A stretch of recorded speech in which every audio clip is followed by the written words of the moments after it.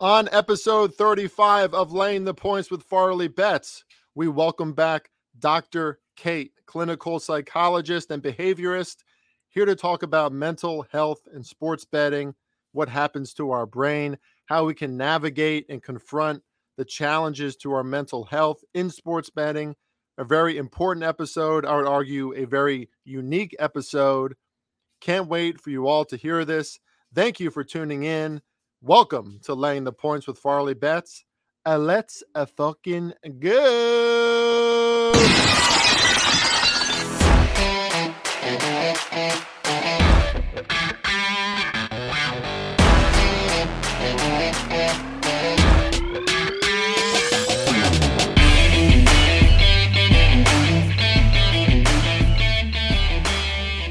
What's up, everybody, and welcome back to Laying the Points with Farley Betts. My name is Chris R. Farley, aka @FarleyBetts on Instagram and Twitter. Professional sports bettor for over a decade.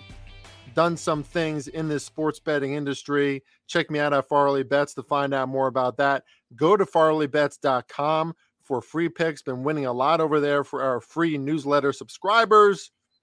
You can also learn about my NFL season package over there. Send me a DM at Farley Betts on Twitter or email me at farleybetts@gmail.com to find out how to become part of the Farley Betts NFL winning team this season.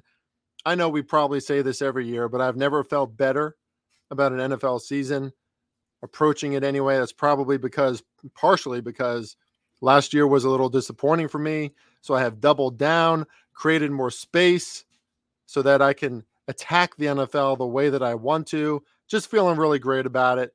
Check me out over there at farleybetts.com and learn more about my season packages. Also, don't forget my first ever inaugural season-long ATS NFL contest, 5 picks against the spread every week. You can join the inaugural Farley Betts ATS contest. Find out more information about how to do that over there at farleybetts.com as well. And like you heard at the top of the show, we have Dr. Cait. She's back to talk psychology and sports betting and mental health. A great episode that I think you can all really relate to, the things we go through individually in our families as we look to make some extra cash betting on sports. It ain't easy. It's definitely not easy on our brains and our psyche, on our emotions. So, it just needs to be talked about more in this industry, right?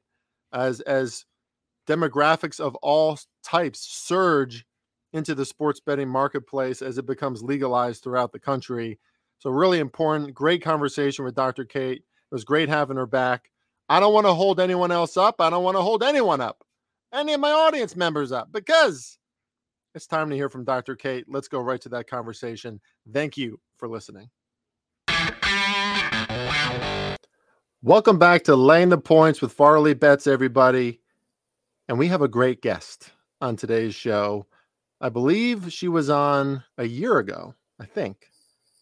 And that episode received a lot of positive reviews, positive sentiments, if you will, because it's a topic that I don't think is talked about enough in the sports betting space. And that's mental health, psychology, how to navigate some of these things in our own brains as we're betting and going through the turmoils of sports betting. Ladies and gentlemen, returning to the show for her second time, clinical psychologist, Dr. Cait. Dr. Cait, how are you? Hi, I'm good. How are you? I'm great. For those, we're recording this on a Friday night. Mm-hmm. There are glasses of wine at hand. Mm-hmm. We're hanging out. We're kind of tired, but we need to have this conversation, and there's not a lot of free time these days for various reasons. But Cait, we're just going to get right into it. Let's do it. And actually, I didn't tell you that I was going to ask you this before the show, and you don't have to reveal personal information, but just tell me your credentials. Like, what are you? What is your degree? What is your specialty? I got my PhD in clinical psychology from American University in DC. And I predominantly was trained in pediatric populations, so kiddos who are inpatient, hospitalized, those types of things, and rehab programs. But a lot of my outpatient training was with children, adolescents, and young adults who have OCD or obsessive compulsive disorder. And I've been practicing now independently, fully licensed for, probably like 5 years, I think, which is crazy. It is crazy. You're in practice. You're in the field. I'm in the field, official. Yeah. And little did you know that you would be utilized to talk about sports betting. I did not foresee that for myself. That's true. Yeah. It's not really, you wouldn't think necessarily that that'd be a part of your practice day to day. But yeah, but like I said, that podcast a year ago or so, whatever, whenever it was, got a lot of great traction. I think this is because conversations like this don't happen very often. So let me start off with this. You are married. For those who don't know, she is married to a pro sports bettor. Mm-hmm.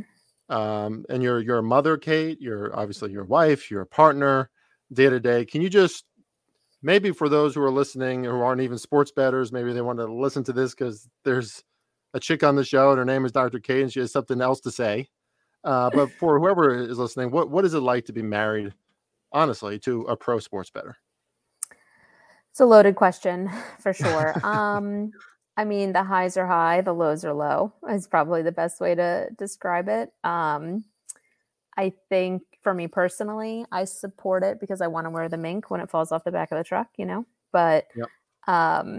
It's a hard lifestyle for a partner, I think, when there's so much variability in the process of gambling inherently, right? And that's what you're doing. Inherently, that's what you're doing. And obviously for every pro sports bettor out there, I feel like it's a lifelong quest to try and handle your emotions, like, especially if you're a pro or if you call yourself a pro, so you're trying to make a living off of it.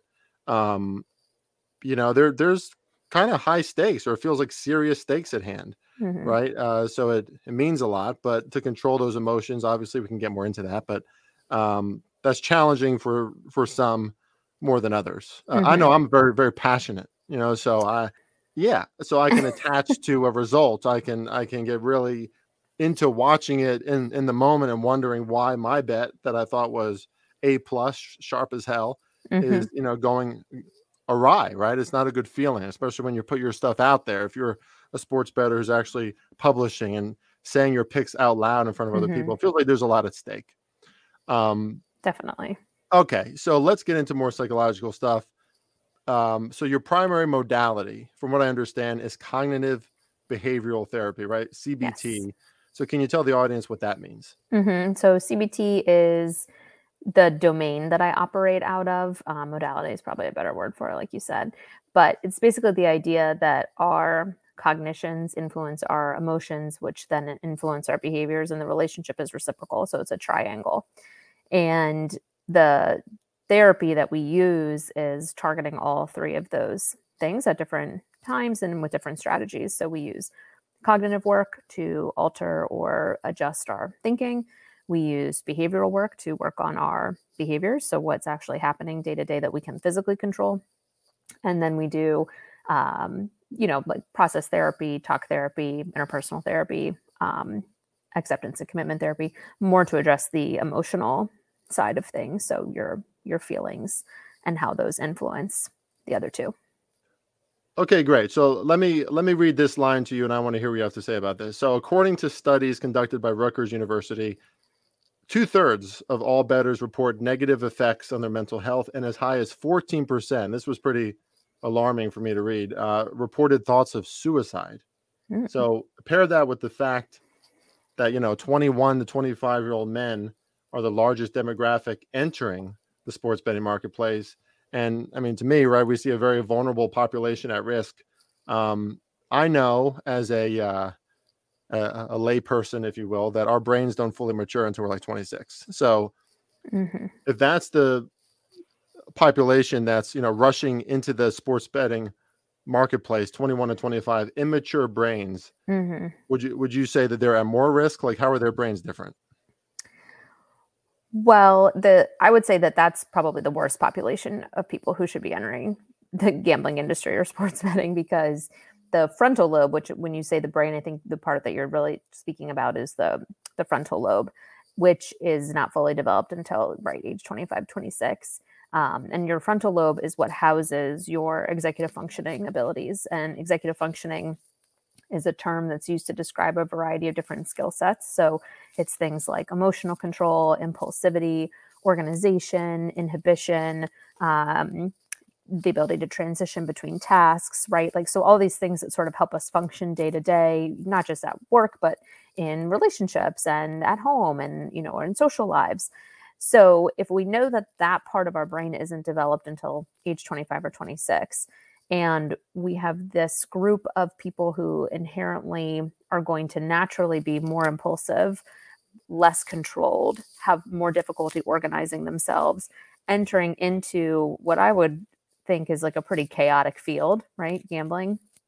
It's kind of a recipe for disaster. So, I mean, this is an industry that you guys have very little control over. So yes, you can build your models. Yes, you can research and you can delve into the logistics and the numbers and you can crunch them. But at the end of the day, the people who are playing these different sports are individuals or humans are totally out of your control. So I think that combined with the low frustration tolerance that we tend to see in men of that age range, and the fact that their frontal lobe isn't going to be developed until age 25 or 26, it's like the culmination of basically everything that could go wrong. Yeah. So a key word jumped out, and frontal lobe has to do with your inhibitions too, right? So when you drink, right, you kind of lose those a little bit, right? There's less of a block that says maybe don't send that text, don't say that thing. So essentially, are you saying that most people, men, right, if that's the demographic, 21 to 25, it's as if they're just a little tipsy all the time, right? Because they're not as their brain isn't at the point where they have full like management response over things like that. Like, is that a good metaphor? Not really. I think Okay, I great. think what you mean is, so the first thing that goes in terms of impairment when people are drinking is judgment. So judgment influences inhibition, right? Right. And I think that the metaphor probably that you're speaking to is that we're working with a group of people who are low in the ability to inhibit impulses. And it sounds like you meant that like when people are drinking, they behave similarly. So really what we're talking about is a group of people who have a tendency to be a little bit more erratic, more impulsive, making, snap judgments, snap decisions, like somebody who might be drunk. But I don't think they're necessarily operating from like a tipsy perspective, but their behaviors are impaired, Right. just in the sense that their frontal lobe isn't fully developed. So if they're making judgments and they're making decisions, especially off of emotion, which is, I would say, a part of gambling, right? In sports betting, I know that there are other people who try to take the emotion out of it, but I think inherently there's a little bit of that. I mean, I guess we do see people who are going to be behaving as if they're intoxicated. Mm-hmm. And But I are they didn't. more inclined, like 21 to 25, and I imagine younger, but just since that's the demographic that's entering the marketplace, by the thousands, I'm sure, are they more inclined to addiction as well? I Like don't because know it's the like a research. premature brain? Right. I'm not sure what the research says about that. I would think so, just because, again, of the impulsivity and when we're thinking about those executive functioning skills that are housed in the frontal lobe, there's a lot of also sensation seeking that comes with deficits in emotional control and with inhibition. So gambling is one way to satisfy sensation seekers, and so is alcohol. So I Yeah. think that all of those things kind of mix together, making that population more vulnerable. I don't know. Does that answer your question? Yeah. Okay, well, let's just move on to this question. What happens to your brain when you win? Okay, let's look like that's the Mm. dopamine part, right? Like, Mm-hmm. and to your point, and I kind of want to connect it to a point you just made as well. Like, um, someone like me coming from the military, I'm sure there are other guys out there too, maybe firefighters, policemen, athletes in college, or just everyday people, really. But even if you went to, let's say, the University of Alabama or something like that, you Mm-hmm. were used to a lot of stimulation Mm-hmm. from the time you were 18 and for 4, 6, 10, however long you were Yeah. in that profession. So maybe these demographics are a little more inclined to chase that stimulation too. So can you talk a little bit about what happens to the brain when we win a bet? So winning a bet is really akin to anything that releases dopamine. So having a baby, eating, and these are all different levels of dopamine, eating chocolate, eating cheese, doing Having a baby, heroin. winning a bet, same level. Got it. Yeah, exactly. No, basically the same thing. So all of those different activities release dopamine, and the level of dopamine that's released is what's different about the activities, but the reinforcement schedule is the same. So dopamine is very, very, very addicting. It's that feeling, probably what most people can relate to if they haven't had a baby or done heroin, is that feeling when you are first in a new relationship, where you're just like, you really can't focus, nothing else matters, you're hardly even hungry, you can't wait for the next text, you can't wait to see the person. It's that feeling. And when you hit a bet, right, when you win, you're getting that instantaneous boost in mood, that jump that you can kind of feel in your brain, that activation. And the more you do it, meaning the more you win, the more you're placing bets and you're getting that reinforcement, the more likely you are to continue to try to get dopamine in that way, because your brain is used to it. It's created pathways for it. And in the reinforcement schedule that it has, it's also very intermittent, which means that it's not a guarantee, kind of like a slot machine. So every time you hit, it feels even better because you weren't necessarily expecting to. That's an interesting phrase. It creates pathways for it. Mm-hmm. Yeah, reward pathways in your brain. So there's a lot of research on that. Yeah. So once something happens once, twice, even more, right? Like now it's like this, it's like a well-paved road, like your brain kind of wants it again. Mm-hmm. And on like MRIs and imaging studies that they've done, you can see it actually like light up, like there's activity in them. Yeah. When I met my now wife, I was looking to study psychology. She was on her way to clinical research and everything. So she suggested, well, you got a long road in front of you, but you can see me lighting up over here. I don't know if it's dopamine, but I find it very interesting. Okay. Conversely, you lose, right? Maybe you go on a losing streak. Mm-hmm. Maybe you're a bettor who's writing articles and you're putting your picks out there. They're losing. Or like a big bet, you say, 3-unit bet that loses. Can betting trigger anxiety and depression and those? Yes, and I would argue that it's probably, again, I'm not an addiction specialist, but a lot of it probably comes from the chasing of the dopamine. So when you're used to getting dopamine a certain way and then you're not getting that dopamine anymore, not only are you not experiencing the high, but the discrepancy between the high and the feeling that you have right now, which is probably just like neutrality, right? It's not necessarily sadness. That discrepancy feels really big. So what feels normally like neutral, right? I'm not happy or sad, might feel like sadness or low mood or depression or anxiety because the high is so high that there's like so much further to fall. Yep. So that's how it sort of starts to wreck your perception of reality and like what's really happening to you. What was the second part of your question? Can it lead to depression, anxiety? I think you answered it. Well, in sports betting in particular, I think there's a lot more at stake, not compared to heroin or having a baby, but the idea that you're using your own personal financial resources, right? And so if you're chasing dopamine, you're not getting the dopamine, you have that fall from grace basically, and you're hurting yourself financially or, potentially feeling like you have to keep this process a secret.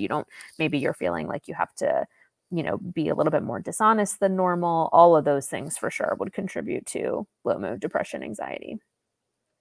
Yeah. And not to sound like a politician, but I just feel like, we know that America has a crazy drug problem right now, right? Like we really are sort of, it's not arguable that we're at the apex of society, right? Like, we, even if you're middle class is struggling right now. I feel you, but we still have nice homes. We still have air conditioning. Right. We can go get food whenever we want. And it just, a lot of America is just getting, whether it's drugs or it's eating or it's drinking or it's gambling, the dopamine hits are there. And if they start going away, I feel like many of us, even in small way, micro ways maybe, but experience some sort of withdrawal, from these little pleasures that we get so used totally. to. Yeah. Did you want to add anything about that? No, just that, exactly. I think that that's why people turn to what we call comforts, right? Like there's a lot of research about how people who were previously addicts, they often become more addicted to something else instead that's, considered quote healthier, whether it's exercise or sweets, things like that. So healthier than drugs or alcohol, but still trying to chase that same feeling just with a different method or different substance. Yeah. So you said something that's going to lead me to another question, but it's a great segue because you talked about, keeping secrets, right? And I think, I don't know, I've never heard this on a podcast before, so we're going to talk about it now. But um, I know that I've done it before, right? Like you don't like admit what's happening necessarily to your partner. Mm-hmm. But I think, I mean, anecdotally, I think it's fair to assume that many bettors, mostly men, that's just what the demographic is. Mm-hmm. They probably maintain a level of secrecy, right? There's an inherent level of secrecy when you bet because it's your app, it's your sports book, whatever. What are your thoughts on that and kind of the effects mentally that can have on somebody and it may, probably affect their bets in the long run too, right? Yeah, I think it probably depends on how much you're lying by omission, which is really what a secret is. So there are different types of lies, but lying by omission is not being honest by not revealing something that's happened. Right. And I think that for gamblers, it probably depends on how often that's happening. So there might be, maybe one or two times, and what my partner doesn't know doesn't hurt him or her. But over time, if they start to compound, I think the AA saying is like, you're only as sick as your secrets. And I think for gambling in that industry, that is especially true. Because if you think about it, you're not being honest because the experience is negative. So something negative has happened, whether it's that you've lost money or you're ashamed because maybe you put a lot of time into this bet and so you feel embarrassed that it didn't hit, and you had, in these situations where sports bettors are putting out their picks, whatever the reason is. I think that in addition to kind of chasing that high, right, the feeling of like, well, the next bet will hit. I think it gives this false sense of security, like, well, I lost this time, but next time I won't. And we know, obviously, that isn't sustainable long term, that often isn't how it works out, and that it can really start to snowball for a lot of people. Yeah. That's, I mean, I think it's particularly true, obviously, with addictive, personalities, but just with everybody, right? I mean, who wants to tell your partner, um, that you lost anything, at any Right. point, or that you Mm-hmm. have to put money back in? I mean, that's not, especially if you're calling it your profession, Mm-hmm. that's, because, like I say to my wife all the time, it's, I don't know if there's any other profession than pro gambling where you could be in quotes really good at what you're doing, like overall long term, but like as you get better at what you do, there are still moments where you're Mm-hmm. losing money. Any Mm-hmm. profession, you're going up in the ranks, you're making more money, Right. um period. But there's still, it's like that, tug and pull, like in your own brain, like how well am I doing, etc. um Okay, so let's talk about compulsive behavior too, and because this is, feels like we're kind of building this a little bit, right? Like, um, how can bettors control those the compulsions? Because you're a behaviorist, right? From what I understand, right? That's your Mm-hmm. modality, and I just feel like for most people, even if they claim they have full control over everything they're doing, and I think I probably said something like this last year when we talked, but um, most bettors, I mean, I don't care what the tout is saying. We've all had moments where we are absolutely chasing something. We're being compulsive. We're trying to make up for losses. And, maybe there are sages who are at a point where they never do that, whatever. But what are some actual modalities that we can use, some tactics we can use to not be so compulsive? Well, that's hard because the Tell us exactly what we need to do. right, the treatment inherently, like if you were coming in, again, I'm not an addiction specialist, but and I don't treat people who have gambling disorders or anything like that, but if I were to think about it from a anxiety disorder or like OCD perspective, like how would I treat somebody who feels like they're engaging in a behavior that they can't stop? Because that's really what we're talking about, right? I would first take a look at, how impaired is this person? So are we talking about something where like this, let's say there's a bettor who is using a unit size that's $1, and they've bet Right. 10 times in a row and they've lost 10 times in a row and they feel like they just can't control it, but they've only lost $10. Now, if $10 to them is a lot of money, that's a different situation, but we want to look at how impaired is this person by their compulsions or their compulsive behavior, and how distressed are they? So how much does it bother them? And when we think about distress, we might not be able to take the personal opinion of the person who is in the treatment program, because a person who's gambling might not be distressed by the fact that they're losing all the time, but maybe their partner is because they're losing a lot of money. So we take into account the distress and the impairment. Theoretically, what the real treatment strategy would be is to sit with the discomfort. And this is obviously a very, very, very hard thing to do for people who are chasing a high, but it would be, when you've lost, no matter how big or small the loss is, to intentionally sit out like the next bet. So to actively, if you have that feeling of like, I really need to chase this, or I'm just going to play something right now because I know that even if I won $20, I'd feel better. Mm-hmm. It would be to really sit back and do nothing, so that your brain gets used to that discomfort of like, oh, I just want this feeling to go away. I hate that I just lost. Like, I got to get back up. That's the feeling that drives the compulsive behavior. So we have to get our brain used to that feeling and not respond to it. So that would be like the inherent treatment. Yeah, and I see what you're saying by like, obviously there are different levels and some people probably need treatment, right? I mean, obviously when you're talking about substance abuse, um, there are very obvious cases where people need treatment, but the level of secrecy that you can have in, betting, right? You could conceivably lose and lose and lose for months and months and months. Mm-hmm. Nobody knows. You're sitting with it, suffering with it in your brain. Mm-hmm. I know in years past I've been there. Just kind of not telling anybody about the woes of what's happening, and Sure. it sucks. So yeah, that's it's an interesting point, and there's not, we're not going to be able to, or Dr. Cait is not going to be able to like unveil the exact things you need to Magic do, solution. Yeah. yeah, to like solve it, but sitting with it, easier said than done, but Right. that makes sense, right? Because aren't you telling your brain, like, so does in a, I guess it's just like a way to say it. Aren't you just like telling your brain that pathway, that paved road is just, it's a little less ideal now, right? It's like a little rocky. There are fucking bears and tigers on that road now. So maybe you just like think about it before you navigate it again.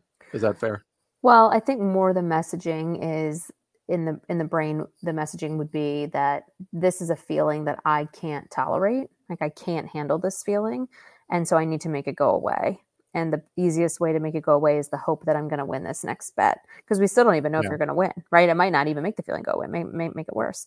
So inherently, the messaging is, I need to do something right now because I'm so uncomfortable with what just happened, that in order to feel better, I need to do X or Y or Z. And the reality is that if you did nothing, eventually that feeling of distress that you're experiencing in the moment will go away. Now, it will come back, right? Because of the reinforcement pattern, et cetera, et cetera.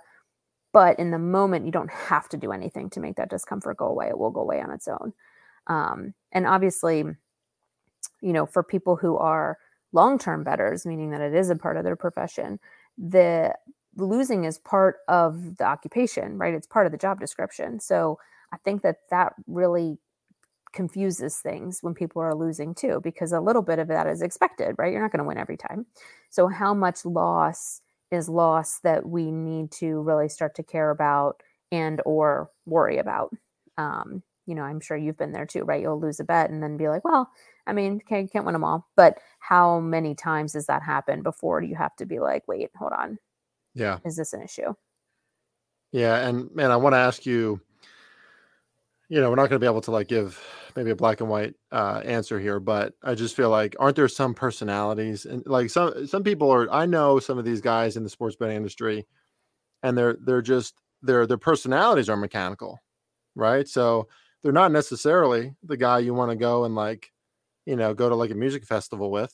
Mm-hmm. But as far as like a pro sports bettor who never bets too much or never chases and stays really within the boundaries of the tenets of proper sports betting, certain personality types I feel like can thrive in those situations, right? Sure. But other personality types, I don't know if you want to like speak to what they are, like, or what they look like or seem like, but tend to be more inclined to chase that stimulation from anecdotally from what I've seen. Do you think that's true? I think different clinical disorders will predispose people to be more sensation seeking, which means that they may be more vulnerable to experimenting with gambling. People with ADHD are more sensation seeking. People with a history of depression can be more sensation seeking. Obviously there are a lot of different personality disorders. People with borderline personality disorder tend to have more substance use issues, which you could say is akin to gambling. So yeah, there definitely are people who are more predisposed to get into trouble in this industry if they decide to venture into it. In terms of you just commenting on the idea that, maybe there are people in this industry who are, never double down on a bet, never chase. They just kind of use their models and they make their bets. And when they lose, they stop. But that's, I feel like, kind of like in every field, there's like an anomaly of a Yep. small percent of the population in that occupation that doesn't have to succumb to the trials and tribulations that everyone else is succumbing to, doctors, lawyers, right? There are people in every profession who just have an easier go at it. 100%. I mean, I see it, but I do think that they're definitely more of an anomaly, right? They're the exception in most cases. Okay, last question. We got you here for a long time. Appreciate your time, Dr. Cait. I would reference you. I would say go check out Dr. Cait on Twitter. You do not exist on Twitter. I do not. Your Instagrams are private, so we're not going to give that out. But we really appreciate you being on the show today, talking about a really important topic. That's not talked about enough. So the NFL is coming, Cait. In case you don't know that. Oh, I know. Believe me, I know. The Goliath that is the NFL, most popular sport in America, the sharpest lines out of any sport, right? Maybe European soccer gets close, but like sports books know what the fuck they're doing. Okay, when they put out a line in the NFL, right? So it's hard. I think some of the smartest people take on the NFL, but it's also very seductive because we all love the NFL. We're all married to it in some way, whether it's because of our team or the drama that's inevitably going to happen. America loves the NFL. What are your tips entering the NFL season? However many you want to give, just one sentence, up to you. But like, what would you say to these prospective NFL bettors who they have their bankrolls ready? Maybe they're going to tell their wife or husband, maybe they're not, but they're ready to go for this NFL season. What would you say? Oh gosh. I would probably. What'd you say? I'm putting you on the spot. Yeah. I would say, first of all, this part probably goes without saying, but I would have a look into the end of the season and decide how much money you would be okay with losing in total at the end of the season. How much money would you be okay being down? So let's say you didn't win anything, right? How much are we okay being down? And then I would base your unit size off of that figure. So like, obviously everybody is going into the season probably thinking and getting excited about the prospects of like, how much am I going to win? What can I do with the money? What is it going to end up being? But really at the end of the day, we need to be okay with how much are we willing to lose? Because that's what's going to inform mood, behavior, honesty or dishonesty. So that would be the first thing, is just like project out how much you're willing to lose. What's the amount that we're willing to be down at the end of the season? So not even up a penny. How much are we willing to be down? And then I would challenge everybody who is starting to feel like maybe they're down and their mood is altered by it. I would encourage them to start to track some of that behavior. So research has shown that when people start to track behavior, that behavior that they're tracking improves, whether it's eating chips. If they have to write down the number of chips that they've eaten that week, they will find that they've eaten fewer chips, just because the process of actually writing it down is a level of accountability that actually alters the behavior itself. So I would say if you're starting to notice that you're losing, right, maybe more than normal, because kind of what we were talking about before, part of the nature of the beast is that you are going to lose a little bit. So I think, most people probably who are not professional sports bettors aren't tracking super heavily their wins and their losses, right? So I would argue that one strategy for improving this process would be to track those things. And then also when you notice a pattern of loss, doesn't mean that you have to stop necessarily, but I would start to track your mood and your behavior. And, are you noticing that you're more irritable? Are you noticing that you're finding that you feel like you can't be quite as honest with your wife who just asked, like, oh, like, are you watching that game? Like, who do you need to win? Those types of things. So I would say those are probably my two biggest bits of advice. If you find yourself in a position where you're noticing like the season's not going great for you, starting to track and write down like why that might be. And then based on the data that you see, we might have to do another podcast about it. Maybe people can write in what their responses, but we can help them figure out what to do about that. I love it. I could ask you 100 more questions and talk about this for a long time, but it's obviously a very serious topic. And I appreciate you on a Friday night. You probably just worked all day. Yeah, I know you got a little newborn over there, or infant, I should say. You got a lot going on. So really appreciate it, Dr. Cait. Thanks for stopping by. You can't check her out anywhere. No. Anybody, everybody, but she's out there. She's out there doing her clinical work. And we will have you back on soon. I would love to get some audience questions for the show as well, because I think that would be a really awesome, like, interactive show. Dr. Cait, thanks again. You're so welcome. See ya. Bye. All right, hold on. I'm gonna end the recording, but it doesn't end us.